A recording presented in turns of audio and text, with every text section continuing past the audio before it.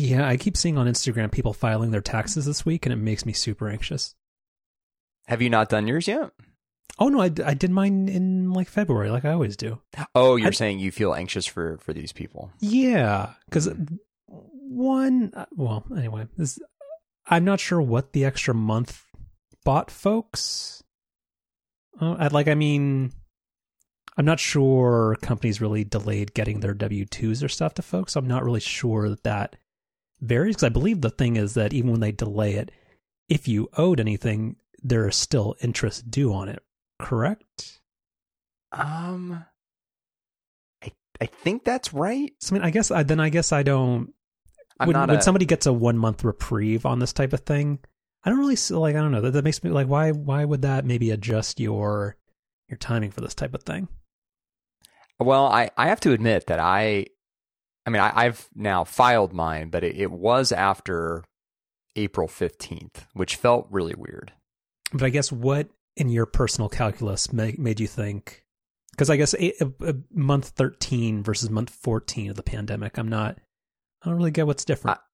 In my particular case, I basically had them done, I don't know, sometime in mid-February, and I just kind of sat on them for a while.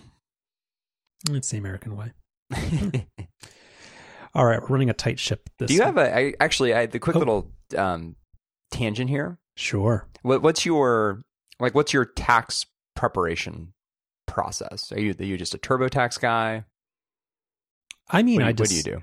I just basically take all the receipts out of my wallet and stick them in one of those little padded mailers, and I just write Uncle Sam on it, and I give it to the the mail carrier. And I think somehow that works. I think that works. I actually have kind of a nerdy way that I do my taxes. Do you want to hear about this? Just say yes. Well, no, but it'll be more fun. But sure. But I'm trying to predict how. Okay, yes, but I don't. I dispute the premise. I don't understand how it could be nerdy. So I use TurboTax. Uh-huh. However, I also independently calculate my tax in Excel, and then I ensure that all reconciles at the end of the process. You think you're going to be the one that finds the bug in the TurboTax software that cheats you out of a $40 return? Not at all. It's more so. I guess it's two things. One is I do think some tax law is kind of interesting. Oh, most definitely. And the second thing is that, it ends up being, the single largest expense in the year. So I kind of like to have an understanding of kind of the ins and outs of where that money's going. But I guess, do you somehow have a 1040 like that's Excelified? I just have sort of a template that I actually set up like years and years ago that I've kind of just, modified and kind of bolted onto as my tax situation has changed from year to year. So it does not format it exactly like a 1040, but it recalculates like my total tax expense, and then, of course with, all my deductions, et cetera, and looks at, withholdings, and then, I ultimately recalculate the refund that I'm owed, or the amount that I owe Uncle Sam. And I do that for federal and state, in case you were wondering. No, I think you're just waiting for your check from Gavin. I like that. When you said nerdy, I was thinking you were, because I forget if you're also on board with the paper-free lifestyle. It's interesting you bring that up, because there has been, I can't even really call it a project, because it just hasn't had any sort of structure or anything around it. But there's been, let's call it an initiative of mine. It's very government. I like it. Over the past handful of months, where, especially actually in the room where I record here, there's just a lot of paper that's accumulated from over the years, and I've been slowly digitizing that And then I have a little kind of fireproof box thing that I've been storing, like, the handful of documents that, like, I actually do like need an original copy of.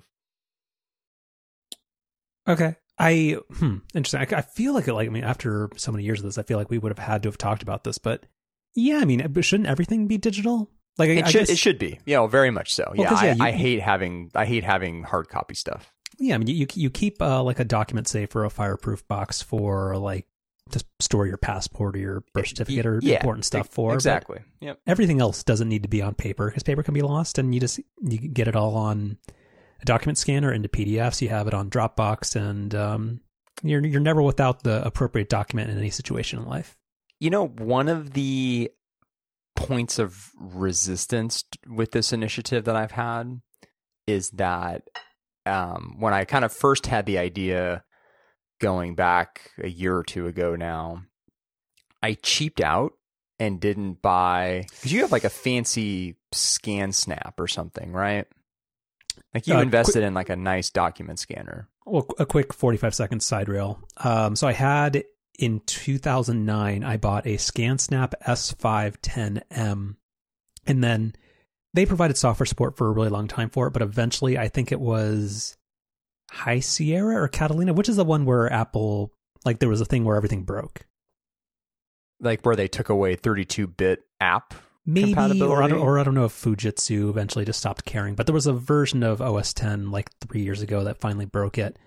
And then when I had to do a whole bunch of family photo digitization, I bought an Epson one that also served as what I call a Wally for memories, where it basically allows you to just throw in like 100 4x6 photos and digitize those. And it's also a modern document scanner.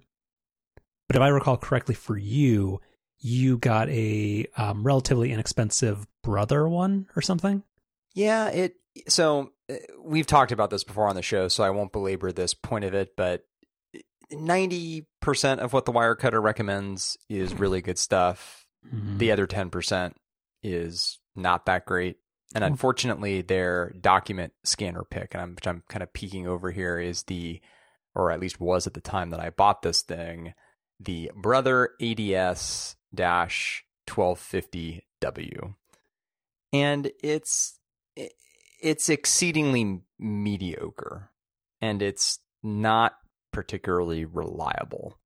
Like I don't know if my unit maybe should have been sent back for repair or something, but like you have to kind of futz with the paper a bit for it to recognize that there's actually paper in the feeder.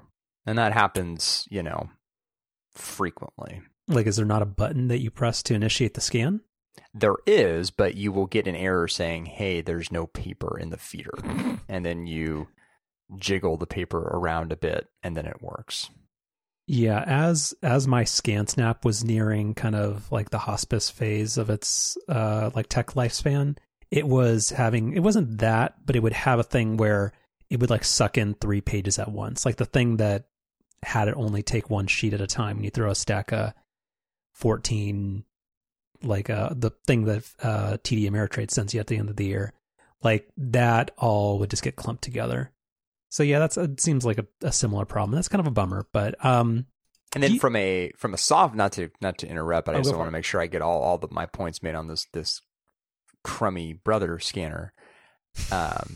Software wise, the software's bad, and specifically, one of the really annoying things about it is that when you go to save your scan, like generally as a PDF.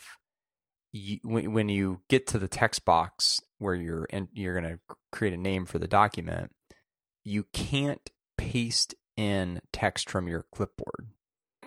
So, say for example, I'm scanning a handful of different documents that, I want to keep in separate PDFs, but are all, kind of maybe the same document from different years or something, where I just want to kind of have the same name across.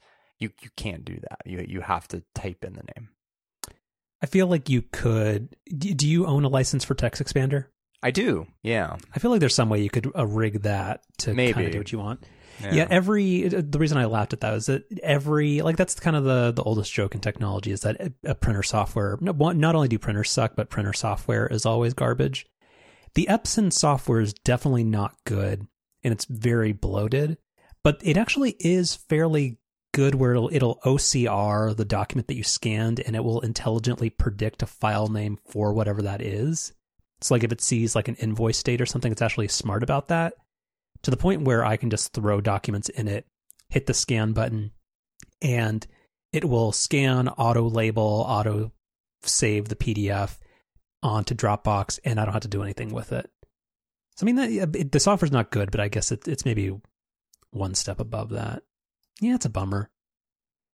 It's like those websites that don't let you, like for like your own protection, they don't let you paste a password in or like a credit card number in. Yeah, exactly. Yeah, it's a bummer. How much was it? That's the part of it too. Is it one of those things where you can let it go? Like, was it $120 and you can kind of call a mulligan on it, or it was like $200? Yeah. And I'm looking on the Wirecutter, and their pick is still this thing, but this article hasn't been updated since 2018. What's their upgrade pick? Wirecutter document scanner. The upgrade pick is is this what you have? The Epson Fast Photo FF? The 600 or 680? 680. Oh yeah, the thing again, as young people say, that thing slaps. Like, no, it's great. Is that the one you have? Mm-hmm. Again, like if you have like physical photos, like I don't know if your lady friend's parents have like photo albums or something like that. Like for my family, I digitized 30 years of photos with this thing and put them all on Google Photos tagged properly. Like, no, this thing's a champ.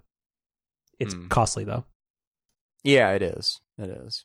Why is Amazon so much more expensive than Best Buy? I don't know. I was looking at that. I mean, the thing is though that like, it's just a classic example of buy right or buy twice kind of thing where like, I just, well, because I mean, theoretically these things should last a really, really long time. So it's like, if I would have just invested in the right one from the get-go, then. Well, yeah, I mean, so that's the thing where, and it's been my knock against the Wirecutter for years, which is they focus too much on price.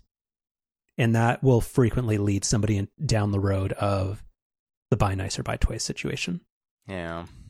Yeah. I mean, but the Brother's cute and tiny. Like, I mean, the space savings is like the Epson one, like it collapses into itself. So it's not, it gets small, but it's not, the Brother one seems like a little tiny guy. It is very small, which would be nice if, If it worked. What? Or I mean, if it didn't have a fatal flaw in it, yeah. Yeah, and if I, moved it around sort of like from place to place. Oh, I guess, yeah. But what's kind of weird about it though is that it has its own little like special power brick thing. Oh, so you're not it's one of those barrel plugs. Yeah. So it's it's small and portable, which okay, sure, but like you've also got to bring the little power thing with it too. It's not like it just plugs into USB and gets power that way or something. Yeah. It's That's a bummer. Yeah. But anyway, yes, to answer your original question, I am You filed your taxes. I filed my taxes. They tied out in Excel, and I'm trying to get rid of as much paper as I can. You didn't have to debit Goodwill to make it balance? I did not. No.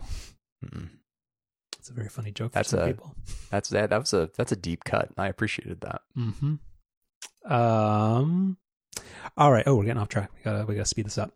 All right. We have lots of follow up. So, was this something we only talked about online, offline, or did I talk about my busted Echo Show 8? It all kind of blurs together, Carlos. That's fair. I sometimes can't remember what's offline, online, or online, and maybe soon offline, question mark? I mean, we might be able to see one another here at some point in the future, and not via Slack. Oh, that's what that means. Okay. It's been so long. I thought that was a PG&E PSPS joke. But anyway, That's later in the episode.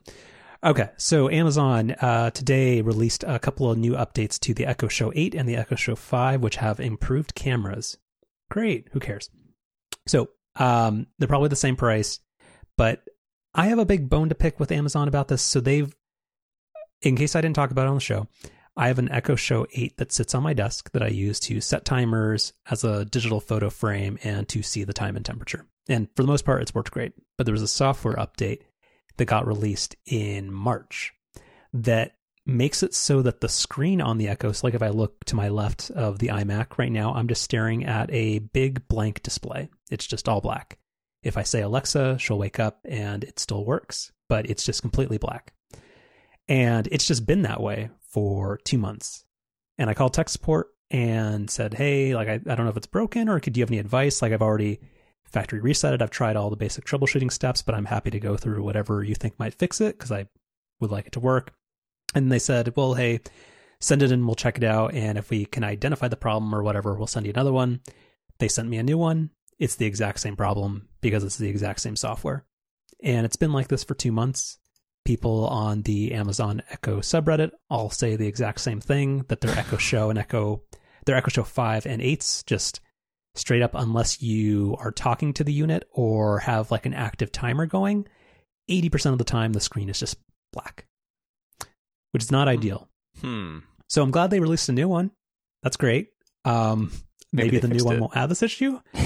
So because the problem with this is, like, I know, like, there's always the joke on ATP and other shows about, like, oh, file a radar or whatever, like, kind of like the black hole of Apple software bugs and where that stuff goes. But I don't know how to play ball with Amazon or how to, like, legitimately report a bug with this. Because I'm assuming they know about it just because, like, there's no way they don't. But, like, I can't do anything. Like my Echo Spots, I have an Echo Spot, the circular one in the bedroom and in the kitchen, and those both are fine, but the Echo Show isn't. And like I don't think I can buy my way out of this problem. Like I can't just buy another one. Like it's going to run the same software and be the same way. So I don't know what to do. Amazon says there's a new, quote, octa-core processor inside the Echo Show 8. Great. It'll go to a black screen faster. Like, I mean, I don't use this for anything faster. Like, I feel like if I was a power user for it, like, I mean, because do you have a Ring doorbell or you have a Google Hello or Nest Hello? We have a Nest Hello, yeah, by Google, yeah. Yeah. I think that has an Echo Skill integration where if you had an Echo with a screen, like you could ask it to show you the front door or show like your most recent visitor or whatever. So I guess in those regards, like the responsiveness of a faster processor might matter, but I don't really know why. Yeah. Yeah. Anyway. All right. Amazon Sidewalk, which I still don't entirely understand what it is. I don't either.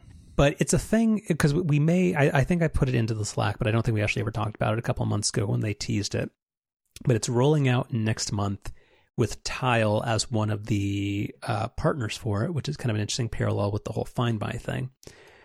But my understanding is that it's supposed to connect with other devices and provide, like, I guess it's supposed to act like in the way that somebody would understand Find My to work. Like Amazon Echoes could act as like wayfinding beacons around a neighborhood.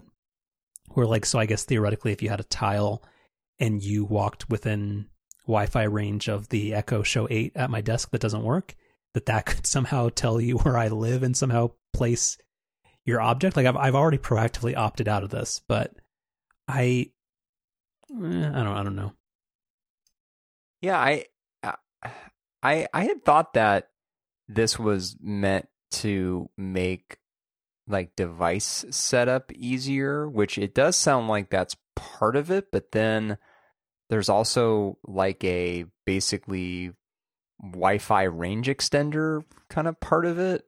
Yeah, because this is like stuff that's on the CNET article that you'll link to says that if like stuff that's at the fringes of your Wi-Fi network might, so I guess your Echo will become a repeater for your Wi-Fi, maybe. I guess. Yeah, I don't know. I actually have a tangential topic for you. Sure. Just to kind of, it's not really a topic yet, but maybe it'll become a topic here at some point.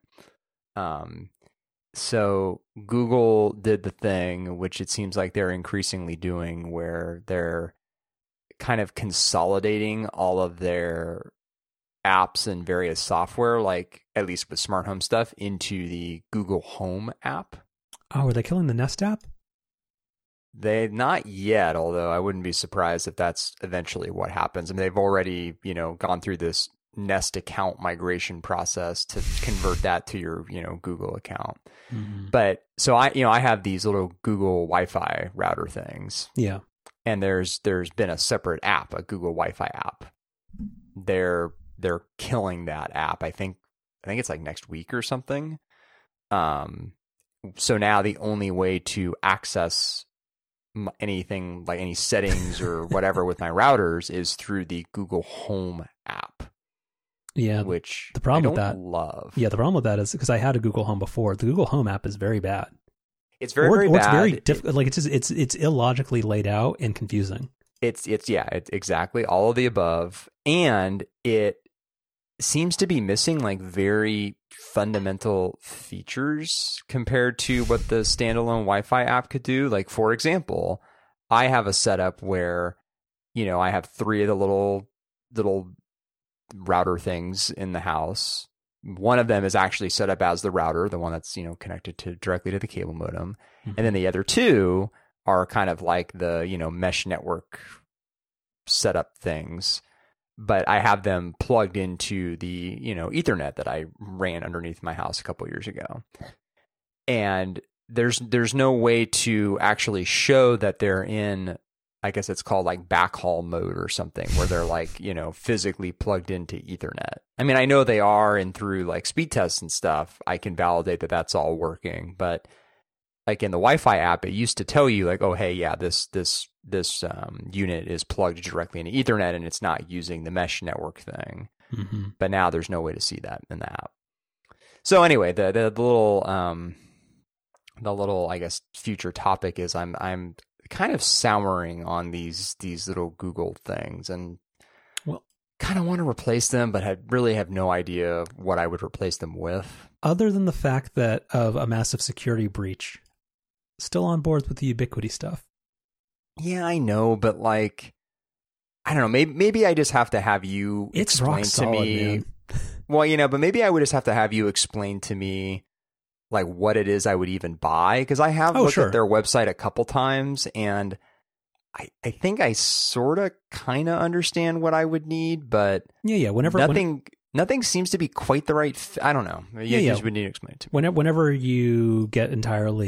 Whenever Google entirely screws the pooch on this, let me know and I'll let you know.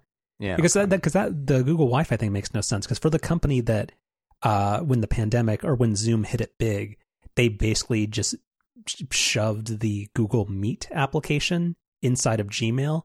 I feel like they could very well find a way to shove the Google Wi-Fi app inside of Google Home. Like, if that's their issue, they obviously have talent of forcing something that people didn't really want into another app. So the flip side, though, is that, longtime listeners will remember all of the trouble that I had with my Eeros, especially when we moved into the house here. Was your deal the Wi-Fi calling issue that everybody had, or was it something else? It was just literally just with using regular Wi-Fi, just hopping from one unit to the next just didn't work a lot of the time. And I'd have to turn Wi-Fi off on whatever device I was using, turn it back on. It was just kind of a mess. These Google things have actually been like incredibly rock solid. So, the software issues aside, like, these things actually work really well. So, and that Ubiquity stuff, it seems like that's going to be like really expensive. But I don't know what else. Like, I don't know what else I would go to. Like, the Eero stuff has been significantly updated since I stopped using it, but isn't that one like if you're getting the nice one, which I think is called Eero Pro, isn't that like $450 for a 3-pack? It can get expensive, yeah, but I don't think like Eero Pro would be, I think, way overkill for like what I would need, because that one's like, why is it Wi-Fi 6 or whatever it is, and I don't need that. If you're gonna now in 2021 reinvest in that, why would you not get something that's future proof? Why would I buy the brother ADS 1250W of Wi-Fi routers. Is that what you're saying? Sure. Again, I bought like I had to replace my espresso machine after 2.5 months. I don't know. Sorry, had to is a very poor choice of words. But it now can be turned on by Alexa. So anyway, ooh, are we going to talk about that? Maybe in another episode. Okay. So yeah, Eero Pro 3-pack is $500. You can get into the whole home Ubiquiti system for probably like 6 to 7, and that's anyway. Again, maybe in a couple quarters. Yeah. Right. What else? Okay. And then this is just a throwaway. I got an email from my Amazon Echo, which I did not like this earlier this week. I don't know where I put it, so let's go back into Slack and find it. Yeah. So, dear customer, thanks for knowing who I am, Jeff or Alexa. This email is to let you know that a smart home device on your Wi-Fi network signaled to your Echo device that it's compatible with Alexa, connecting your smart home device, blah, blah, blah, blah. This was before I added something to my network recently that supported smart home stuff. So I don't know, like, even though I know on a technology basis that like UPnP and devices use like different technologies to be able to discover each other, but I hadn't added anything new to my network in months. So it's weird and unsettling that somehow like my network is being scanned by the Echo, and somehow Amazon's email system knows about it and is emailing me about it. I don't know. This I can see where this might be useful to some customers, but yeah, I think 2 thumbs down on this. Wait, so but this was a device that was connected to your Wi-Fi network. Yes, but I haven't added anything new in months. Yeah, okay, so you're saying it's not like it prompted you like when you first set something up. No. It's like, yeah, okay. Yeah. So what was the device? I have no idea. It didn't tell you? No. It said you have a device. So it basically said open the Alexa app, which if I needed to set something up, I would have. So I don't understand the utility of this, and it's just kind of unsettling that there's probably some feature built into the Echo that once every 24 hours is like scanning all network traffic to see what IoT devices I have, which also is kind of unsettling that I assume Amazon has perfect information on exactly what brand and type of products everybody has in their home. I never thought about that. That's not great. Okay. Might be an antitrust thing. Who knows? Also, we didn't talk about this a couple weeks ago. Comcast upgraded my gigabit plan internet speeds to 1.2 gigabits per second. Which, do you have to buy another new cable modem? I would, because the problem with this is maybe a buy nice, buy twice thing. I like what is the speed of most Ethernet connections, Ryan? What is the speed of most Ethernet connections? Mm-hmm. It's 1 gigabit, right? Correct. So if my internet speed is 1.2 gigabits, how do you access that? Oh, you got to upgrade everything to 10 gigabit. Nice, yeah. Yeah. Does that mean all your Ubiquiti stuff is outdated? Basically. Like, so that I don't care. I mean, because I thought about this because when I was buying the new modem, I bought the one that was almost the best one. So I think I may have fucked myself. I bought the one right below the top one. And the other one was like, well, if your internet connection speed ever exceeds 1 gigabit per second, this has Ethernet like aggregation where you can plug in like multiple Ethernet cables to the back of it. And I think Synology also does this, where you can, if you don't have like a 10 gig E port, you can plug multiple. Anyway, but does that higher end modem also have a 10 gigabit port, or do you have to use? I think you have to use 2 cables. I don't know. You use 2 cables and then plug those into a 10 gigabit router? I don't know. Okay. I didn't research this that far, but yeah. Now I feel dumb for when I was researching, like, well, why does the highest end Motorola cable modem cost $30 extra? I don't need that. And then, well, but that sounds like that would be the least of your problems, though, because then you're talking about, because my iMac doesn't support it, my Ubiquiti, none of, because 10 gig Ethernet stuff is really expensive. Yeah, isn't it like when they offered that in the what was it, the Mac Mini? Wasn't it like $100 upgrade or something just to swap out the port on the back? Yeah, and like buying a 24 port 10 gig switch instead of like the $180 that mine cost, it would have been like $600. So I just feel like this was not a problem that I thought was going to be on my radar, just because I was already mad at Comcast for, one, having terrible upload speeds, and also in the early days of the pandemic, not really, like, my internet would just die from 11 a.m. to 2 p.m. But now I'm getting gig speeds, and it's great. So anyway, it's a nice problem to have, and it's cool that there's an extra 200 megabits that could be used theoretically, but yeah, I'm happy where it's at. I don't know if you're like me, maybe you're a better person than me, but this this would nag at me, even though I totally wouldn't need the extra 200 megs down. Just knowing that I could have it and don't have it I wouldn't like that. Well, I mean, again, I'm still coming off of the fact that I was previously getting 300 down and 10 megs up. Going to gig down and 40 megs up is it's going to be a very long honeymoon phase. And also because of the overhead and theoretical limits of Ethernet, the fastest internet download I can get is 941 megabits a second. So I'm already losing 59. What's another 200? Exactly. All right. Talked about this last week. The Chip Troy Thread Radio something or other consortium has a new name. Lame. Yeah. This is like, whenever a company or like they try to make something that's like just cool and they're thinking too hard. Mm-hmm. Yeah, like, I mean, Zigbee Alliance. I'm sorry, I understand that's not cool, and Lutron Casita is not cool, but Matter is no. This got workshopped too much. Yeah, this is absolutely 1,000,000% a Camel situation. You remember that joke, right? Give me all the details again. No, that sounds really familiar. A camel is a horse designed by a committee. Yeah, okay. That's that. I've heard that before. Yeah. Anyway, so that's, I mean, cool, I guess. Like, if they're able to, oh, I don't even like this logo either.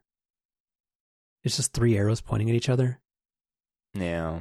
I mean, but hey, honestly, whatever the name is, like, it's been confirmed now, which has been a rumor for a while, that these devices are going to be shipping sometime this year. So I'm really curious to see what they are. Like, I've actually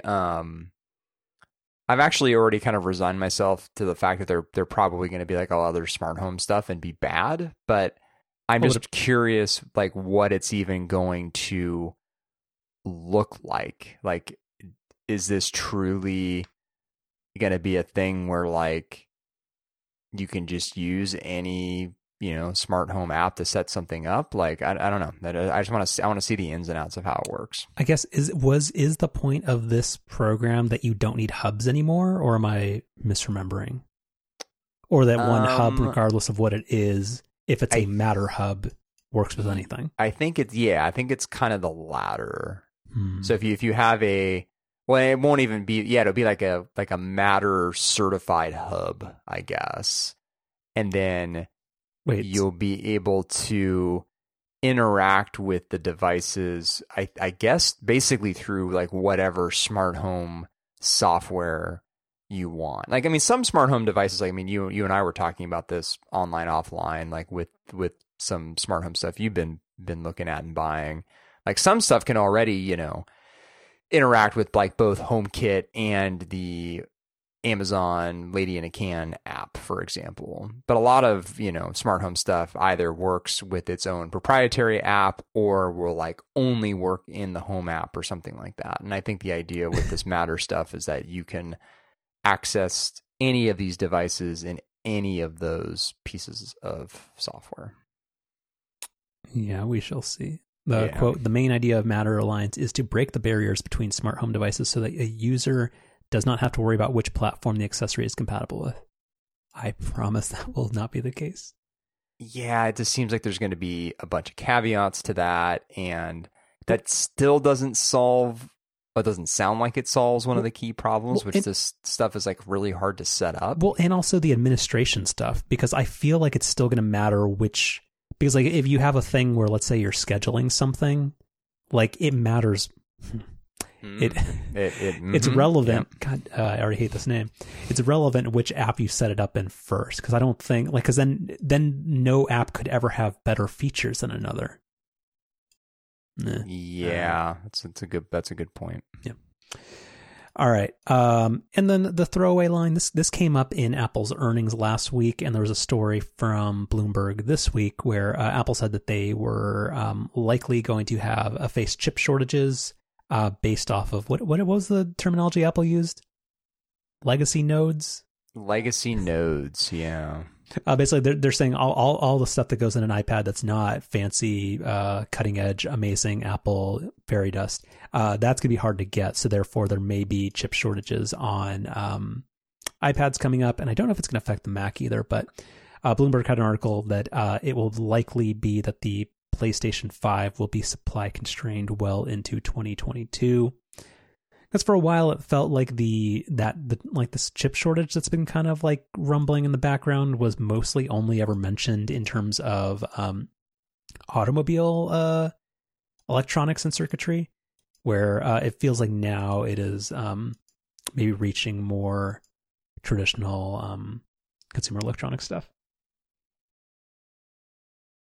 And then I think this part's all you. Your boy, Mr. Musk, Tesla. So a couple things. So, well, actually, how much? Well, this actually goes back to our opening, which is, I feel like crypto makes filing your taxes harder. So I guess how did you do your taxes on TurboTax with all of your Dogecoin and your? I feel like you have. Like your daughter's 529 savings account probably is all in Ethereum. That is the strategy. Yeah. It actually is funny you mentioned that in TurboTax now, that when you get to the end of the process, it does its like little check thing, and then it asks you kind of just a bunch of last minute questions just to like make sure they covered everything. And cryptocurrency is something they ask about now. Like, did you trade any crypto this year? Well, and 6 times throughout the process, they'll ask you if you want max assurance audit defense, which I'm sure you picked up with Dispatch. I did not, because I had my Excel reconciliation. I feel very good about how my taxes were done. Yeah, I think Janet Yellen will take that. I don't think she has any influence on the IRS. I don't know what the Treasury Secretary does. Yeah, so Tesla, for the past, I don't know, what is time? 3 months? It's fairly new, right? Yeah, some number of months, I think. They've been accepting Bitcoin as a form of payment for cars. Like you can literally go to Tesla's website and you've been able to, I guess initially put down your whatever deposits required to get your order in like Bitcoin, and then I guess you settle up in Bitcoin at some point. I don't exactly know how it would work, especially with how volatile the price of Bitcoin is. Anyway, Elon Musk, as he is wont to do, sent out a random tweet at like 2:00 this afternoon saying that Tesla would no longer be accepting Bitcoin. And the reason he cited is because Bitcoin, well, let me actually just, famous phrase here. Let me just go to the tweet. I guess I put this in the other thing. Yeah. Tesla has suspended vehicle purchases using Bitcoin. We are concerned about rapidly increasing the use of fossil fuels for Bitcoin mining and transactions, especially coal, which has the worst emissions of any fuel. Cryptocurrency is a good idea on many levels, and we believe it has a promising future, but this cannot come at great cost to the environment. The energy impact of cryptocurrencies is a new phenomenon? I saw that. I saw some stuff on Twitter that I guess this has been kind of like a topic in the crypto world for a while. Well, that's because fundamentally, because the way that Bitcoin, are you familiar with Bitcoin much? Yeah, it's, but you understand the gist that Bitcoin has I think it's 21 million or a finite number. Yeah. And then basically the way that you generate Bitcoin is by mining them, which basically means using CPU power to solve difficult math equations. And then as you reach the end of mineable Bitcoin, the number of calculations required to mine a single Bitcoin becomes exponentially or asymptotically, I forget which one means what, harder. And therefore, as all Bitcoin gets mined, the environmental impact of cryptocurrencies is worse. But it's kind of always been that way, where I feel like this is like just a dumb way of getting out of an extremely volatile cryptocurrency, which maybe was more of a PR stunt and not a real belief in this is the way people should pay for cars. And also, wasn't Tesla's earnings last quarter, wasn't much of their profit only due to the appreciation in the value of Bitcoin, not actual cars sold? I didn't see that. I'm pretty sure it was. So this is silly. Like, I don't know, because like this is not new. So that entire statement's disingenuous, and also it sounds like something that was 1,000% not. It's kind of like, when our former president would ever post or say anything and you're like, there's no way in hell he wrote that. Kind of feels similar. Yeah, this was like the thing where this is like a screenshot from some kind of, text app. Exactly. This is not quite like an Apple Notes.app apology, but this is probably somebody, like this is a screenshot of something somebody in marketing or legal sent him. And they're like, fine. Yeah, right. Tweet at Mr. Musk. Yeah. And then feel like we may have talked about this already, but the California Department of Motor Vehicles, they have an autonomous vehicle unit, and their contacts inside of Tesla have directly, like, I don't know if it's on the record, like, or how this came out, but basically they have, people who work for Tesla have said that, quote, Elon's tweet does not match the engineering reality per CJ. I don't know who CJ is. Oh, CJ Moore, Autopilot software director.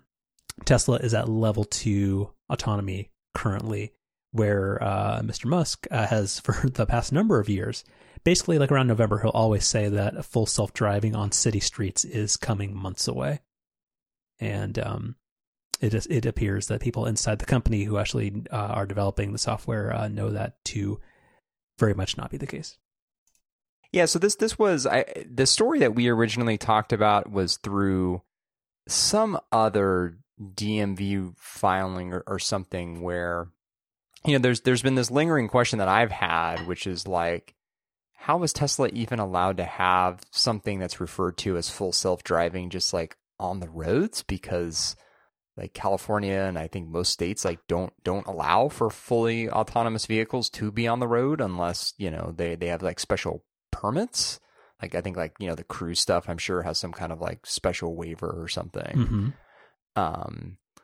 But this report that we'll have in the notes here is adding on to that, where I guess this was through like a Freedom of Information Act or something, like a public records request.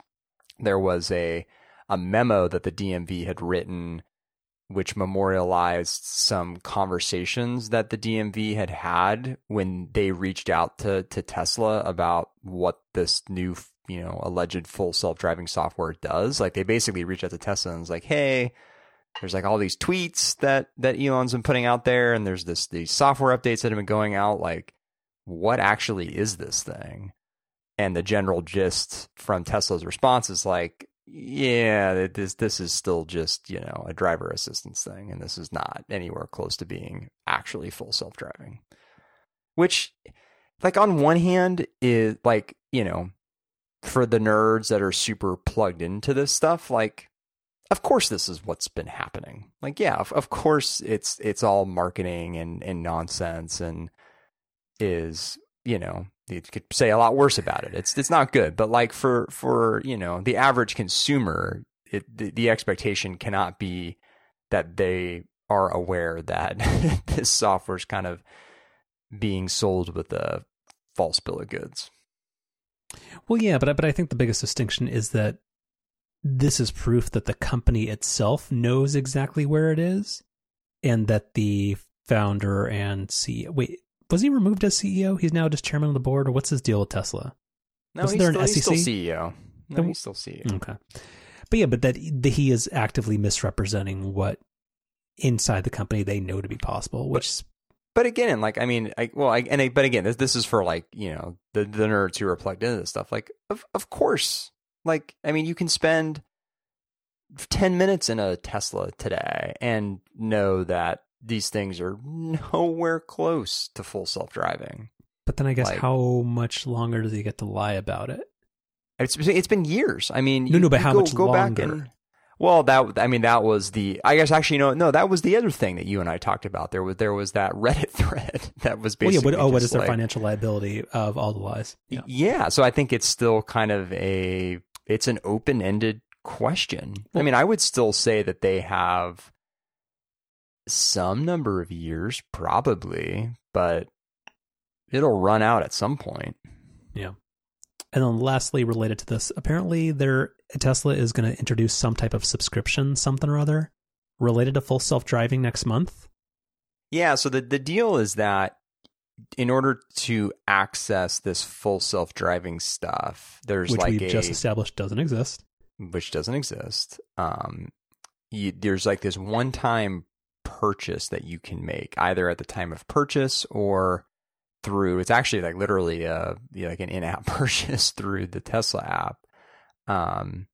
But they're going to apparently give people an option where if you haven't purchased full self-driving, you'll be able to basically unlock those features temporarily for a monthly fee, and you'll continue to have access to those features as long as you continue paying that monthly fee. Which, I mean, that's actually kind of a cool idea in principle, like kind of a try before you buy sort of thing. But this has also been something that's been promised for a long time now and is always like weeks or a couple of months away. So we'll see. Yep. There's kind of a super niche question that I have around this with my particular situation, which is something that we've talked about on the show before, which is my Model 3 has version 2 of the autopilot processor in it. Mm-hmm. And in order to run or in order to access the features that are currently behind the full self-driving kind of paywall, you need to have version 3 of that processor. And for people who actually make the one-time purchase, you can bring your car into a dealership and they'll swap out the chip for you. But I wonder if someone like me tries to just subscribe to this thing for a month just to see like what the heck it even is. I wonder if I'd be able to also get that same processor update. My guess is no, but I'm curious what the mechanics of that are going to look like. Yeah, just drive it up to the mall and see what happens. All right. We can let the Epic stuff marinate for a bit. All right. Still or sparkling? The drifter community is very excited that there are 2 new flavors of Spindrift, pink lemonade and strawberry lemonade. So, picked up both of these from Target last week. Quick point to note that the regular price of a 8-pack of Spindrift at Target stores in the Bay Area is $6, and sometimes it is on sale for $5. The new lemonade flavors are $7.39. So there's definitely some spinflation going on. Trademark. Mm-hmm. But flavor reviews, they are one notch below fine, bordering on not good. So do you have any affinity to, when you hear the terms pink lemonade or strawberry lemonade, what do you think of? I view, or do you have positive feelings? I view both of those flavors positively. I I told the lady friend about this when you sent this information to me, and she was repulsed by pink lemonade. So she does not share the same positive feelings that I have. Yeah, pink lemonade was definitely a 90s phenomenon. It was back when people thought drinking Lipton brisk iced tea was cool, back before we all realized that sugar is horrible for you. Yeah.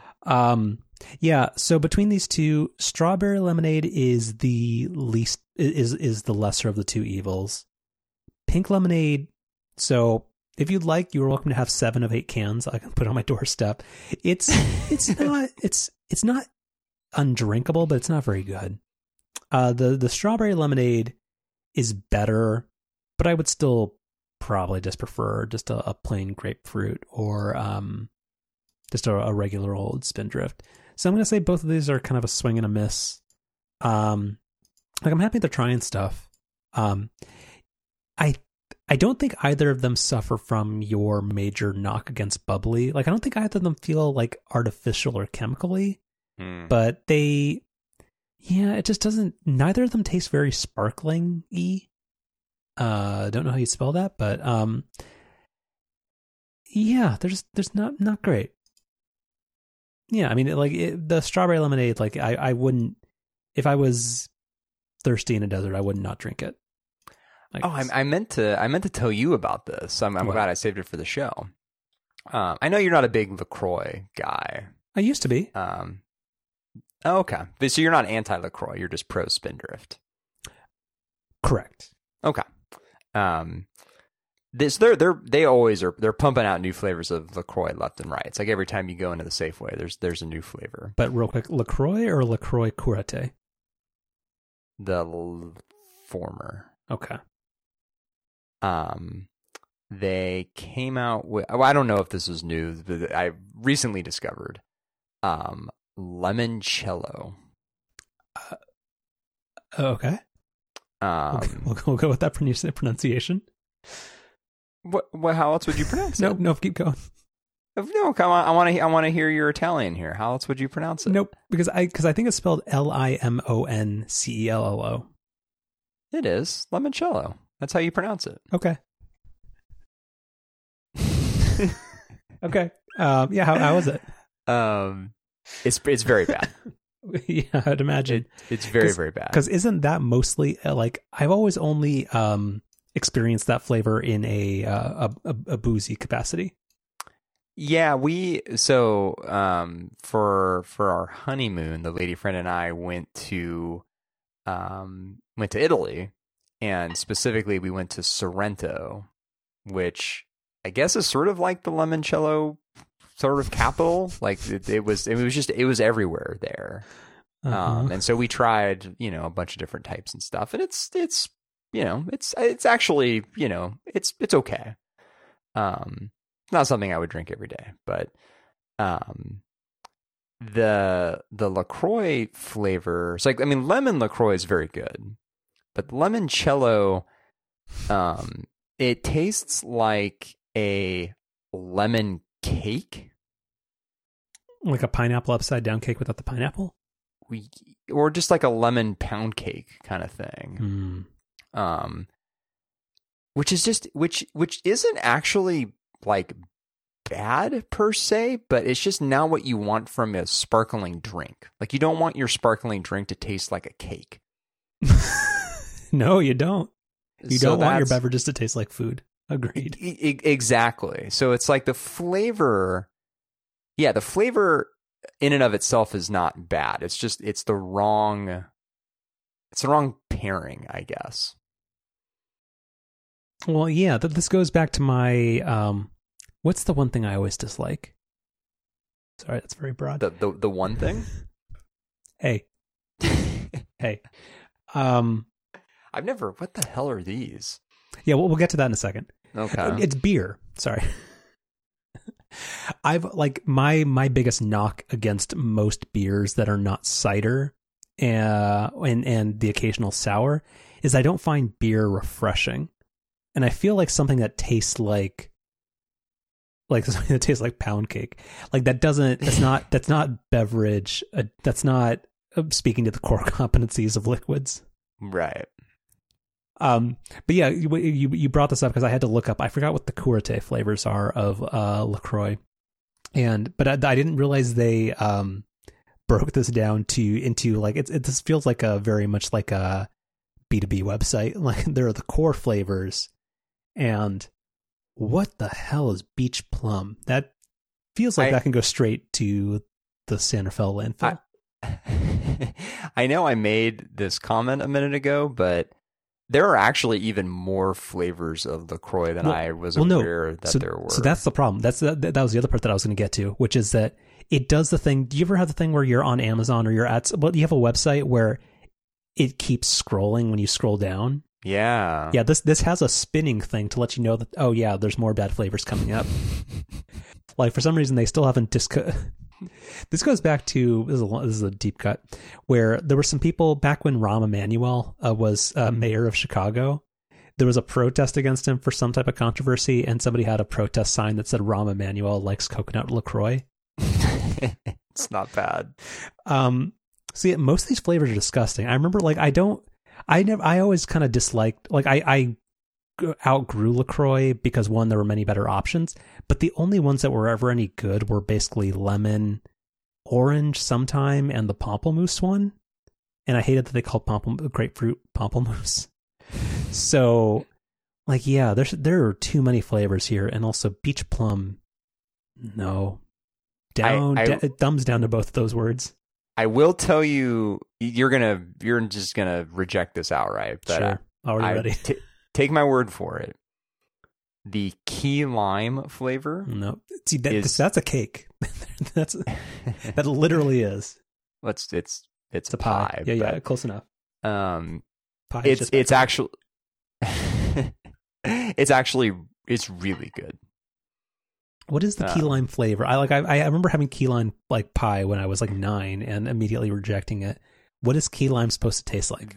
Very tart, I guess. It would be the only way I could describe it. But it's, I guess, the key lime LaCroix, the thing that I like about it is it's just very full of flavor, so 90% of the time when I'm drinking sparkling water, I just want plain unflavored sparkling water.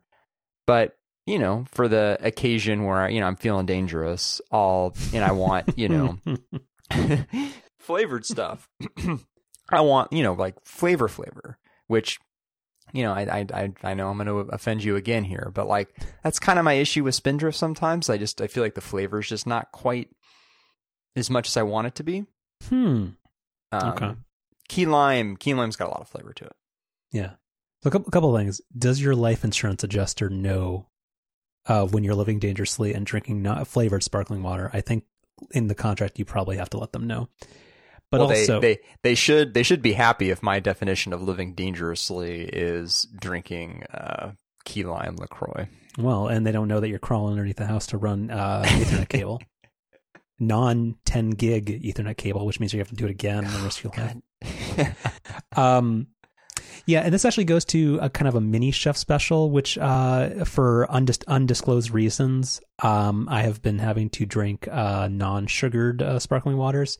So San Pellegrino has plain sparkling water. Like, how Pellegrino normally comes in kind of the like 25-ounce like bottles. Like you've watched Top Chef because they're always a sponsor. Oh, furnished by San Pellegrino, yeah. Or Healthy Choice, yeah. Mm-hmm. They sell plain sparkling water in kind of like Red Bull style cans, like the tall cans, but not the beer cans one. Right. Yeah.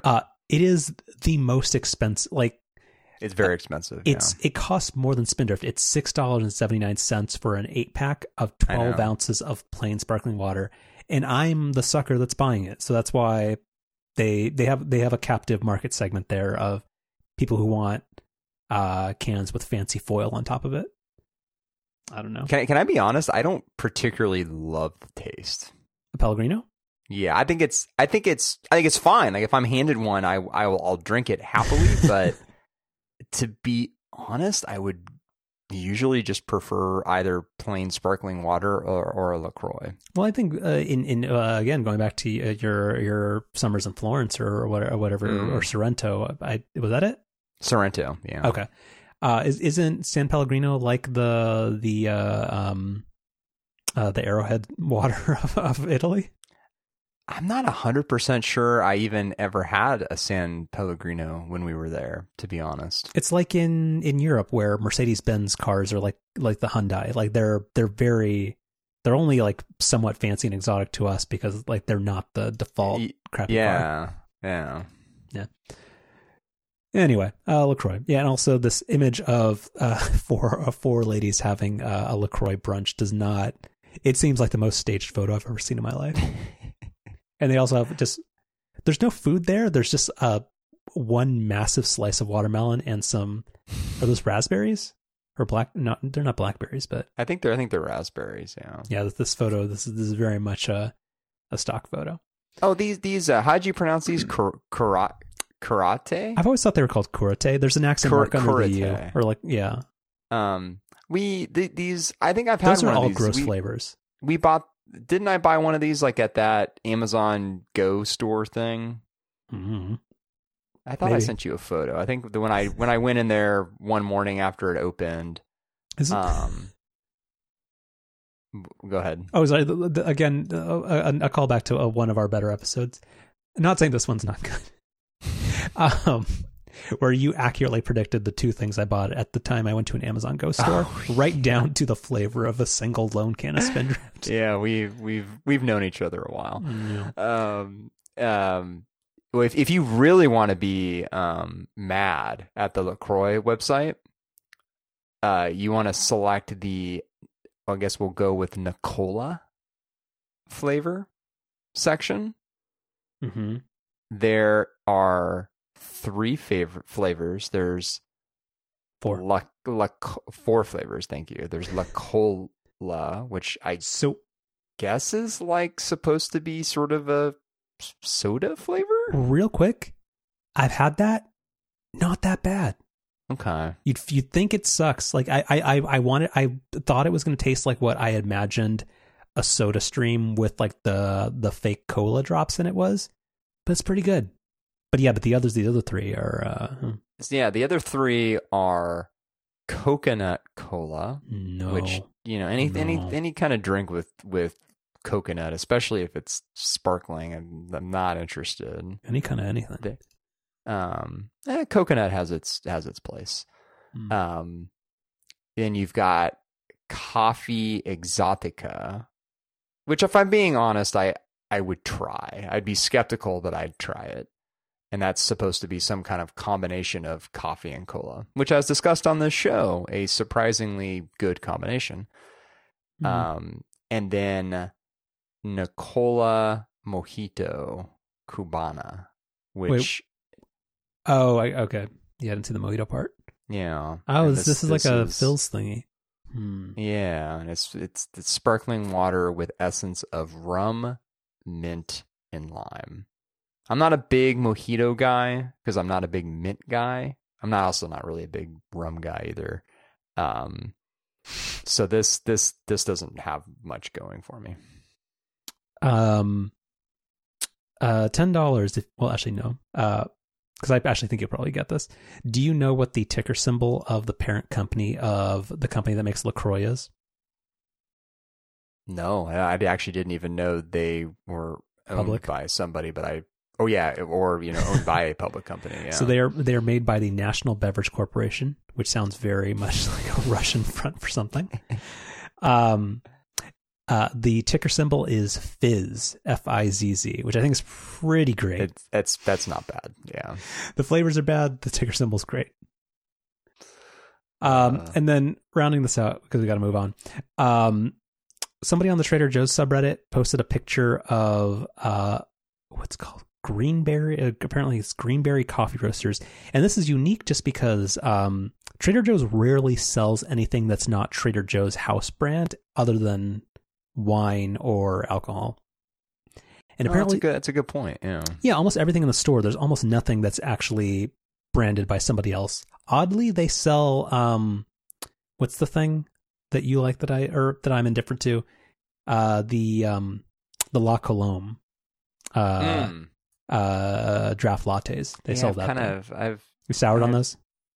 I just kind of just drink espresso now. That's kind of the only coffee fix I'm getting these days. Attaboy. But yeah, this goes back to, I think, something we've talked about before. Like, I've had coffee beer. Like, I remember having a good one. I think in Seattle or LA, where in Portland or LA, where like it tasted good, but I don't get the pairing of boozy coffee. Like, because like coffee as a flavor is sometimes good. Like I mean, it's good, but if you're beer and liquor generally has a slightly opposite desire result. So to be fair, I actually am a big coffee inspired beer fan. I really, really enjoy lagers and porters that have, coffee flavor in them.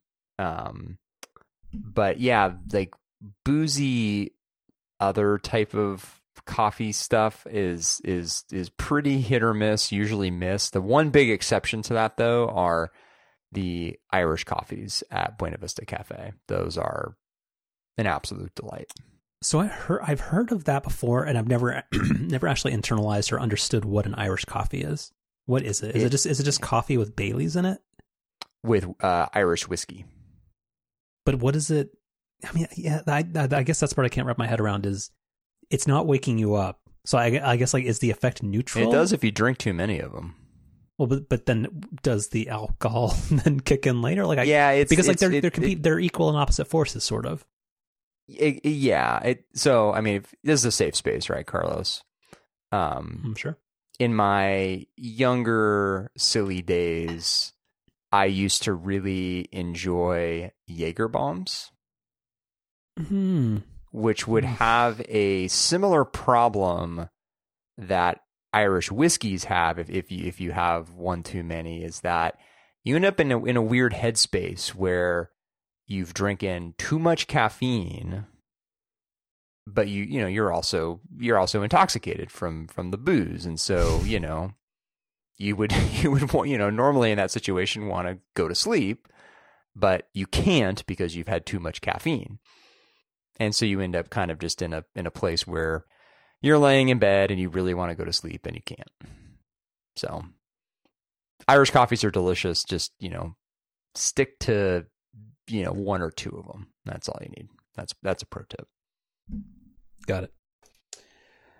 But anyway, so you did not try this boozy nitro cold brew thing from Trader Joe's.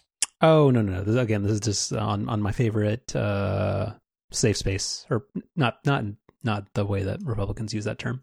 My happy place on the internet, the Trader Joe's subreddit. Somebody posted this, and yeah, I've never, I didn't know that grocery stores ever allowed you to return things. And apparently at Trader Joe's, if you don't like something, you can just bring it back. I never would because I'm not that kind of person. But yeah, this seems like something that would definitely go in the trash basically immediately. I admit that I think I mentioned this on last week's show, that one of the small pleasures in life that I'm looking forward to getting back to in the coming weeks here is shopping at Trader Joe's again. And if I see one of these, I'm probably going to buy one, especially if I'm able to buy just like a single can. Okay. Which I hope I can, because I actually I'm intrigued by this. Yeah. Just be on the lookout for Rosie. Although I am not clear on what a neutral spirit is, which allegedly is what this is made with. Maybe it's fair trade, or they have the carbon offset credits. Who knows? Yeah, I don't. It's unclear. Okay. All right, so we can kick the rest of this out for another week. Do you want to jump into stuff specials? Yeah, you go first though. I need to round up. Do you not have one either? I do, but I forgot what it was. Damn it. We come so prepared. Because I remember thinking of it. Oh, hey, that's a good one before the show started. Damn it. Well, I can save you if you give me just an extra second because I want to look up the model number here. Oh no, you're good. I'm sure that this will come to me as the moment you start talking. So oh no, I have it. Okay, there we go. All right.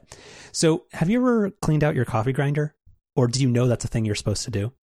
Yeah, I have a quite thorough cleaning regimen with my Breville espresso machine. Okay. I'm good about doing the descaling and cleaning out the grinder, and yeah, I'm pretty good about all that stuff. So with that, so yeah, I have an OmniFocus reminder in every 2 weeks to do what's called back flushing, which is, I think that's what the technical term for when the cleaning light on the Breville Barista Express comes on, where it makes you put one of those little tablets in. So I do that frequently, but I have of course I have a specialty fancy pants grinder for the actual coffee beans, which is called the Eureka Specialita. It's a very good grinder. But I did not know that you needed to clean it. And the company I bought it from emailed me. They have these really helpful tips and tricks that they email you like over time. Like 3 weeks after I bought the espresso machine, they emailed me saying, "Hey, it's time for your first cleaning." And I was like, this is the kind of spam that's actually helpful. So I was really appreciative of that. So like 4 months after I bought the grinder, they said, "Hey, it's time to clean your grinder." And I was like, "Oh, I need to do that. Whoops." So there's a company called Urnex, Urnex. Oh yeah.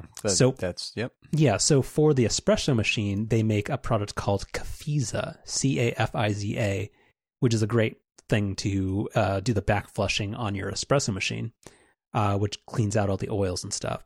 But for a grinder, they make a product called Grinds with a GRINDZZ. So like you're Canadian. But so it works. It's great that an unqualified recommendation of that. But the interesting part about it is that it's basically like they're fake coffee beans. So I was gonna. So I don't know. How does this work? You load your grinder with this and you just run it through? Yeah. So I'm trying to find a picture that's okay. That's cool. So copy image address, paste to Slack. So basically it's just a bunch of fake coffee beans, and what they are is basically just cereal and like some type of like pharmaceutical compound that keeps them all together. So it's basically you're just grinding a bunch of kicks in your coffee grinder, and so okay, yeah, and that's it, and it's great. So you run a handful of these things through, but then you run 80 grams of the fake coffee beans through your grinder, and then you just do one standard like dose grind of regular coffee, and then you discard that so that you don't mix up the flavors, and then you're good to go. So that's all it takes is just one. Yeah, like one dose. Okay. Yeah, every 3 months or so, and then you're good. Huh. So, yeah. It's oddly expensive. So the Cafiza was like $30 for 3 like massive things that will take me like a decade to go through. These were $23 though. And the amount you're supposed to run through the grinder, like each bottle of this is maybe good for 4 cleanings, which I guess is a year, which is not bad, but it's kind of expensive. But yeah, this thing's great. Yeah, I'm a big Urnex fan. That's like the descaling stuff that I have. You know, that's from them. And then I'm actually trying to find. I had tried to make a recommendation to you a while back, but these things they were sold out at the time. Let me see. Yeah, they're back in stock on Amazon now. So this is not really my chef's special, but I'll send it to you now, and we'll put this in the notes. I really like their little cleaning wipes. It's great for like your whole machine, but particularly good for the steam wand. It's whatever magic stuff it's got on it. It's really, really good about removing milk residue. This company is big on the letter Z. So these things are really, really good. That's interesting because the one complaint, or a few complaints about the Breville Barista Express, is that it doesn't have a no burn steam wand, where if you do not clean off the steam wand immediately, you will cake milk on it really, really fast. That's part of my taking care of the Breville is that I use one of these things to clean the steam wand after every use. Nice. Cool. Wait, are you going to use that as your pick, or do you have a different one? No, I have a different pick. Okay. So that's a freebie for everybody here. I'm actually, well, I guess part of the reason why I could include that, because my chef special is one that's been a chef special in the past, but it's a very appropriate time to resurface it here, which is the it's the big guy. Yeah, it's the what's the fun model number here? It's the LG 1417. Yeah, 1419 Close. IVSM, and these are the portable air conditioners that you and I bought last year. Put them into deep storage for the past 8 months or so. But this past week, pulled them out of storage, put them back into service. Because we have two now, one for our bedroom and then one for the new housemate's bedroom. And these things are just great. It's still amazing to me how fast they can cool down a room. I mean, the bedrooms that they're in are tiny, so I mean, it's, I guess it's not that surprising, but I'm just always impressed by how fast they cool down the room. They're very, very quiet. The smartphone integration with their app is like surprisingly pretty good. It's just a great little unit. So, and a lady friend and I were talking about this, like, we were in this house for a couple of summers before we bought this thing, and like can't even think back to what it was like in our house before, because like our situation is like the late afternoon sun just absolutely just beams right into the bedrooms, which are on the back of the house here, and so they get very, very warm on a hot day, and so this little portable air conditioner is delightful. Yeah. The only knock is that I'm looking on this Home Depot page. Because I remember this on the box as well. The claim that it is basically as quiet as a library. While I'm sure this is one of the most quiet portable ACs you can get, I would not say it's library quiet. Well, and there's a huge range, right? Because you can put it into just a fan mode where, well, yeah, but that's not cooling anything. Yeah, where the compressor's not on, and if you put it just on low fan mode, then the library statement might be true. Well, but sure, but you're anything. right. When the compressor's on, I wouldn't describe it as loud, but it's definitely audible. It's not quiet. Yeah. Yeah, cool. Actually, I think it actually ends up being kind of a pleasant white noise. But it's definitely not. It's on, but it's not. But it's not distracting. Yeah, my only complaint is you got to put the little thing in your window. Yeah, and you put the little kind of foam stuff around the edges of it. Mine are completely falling apart.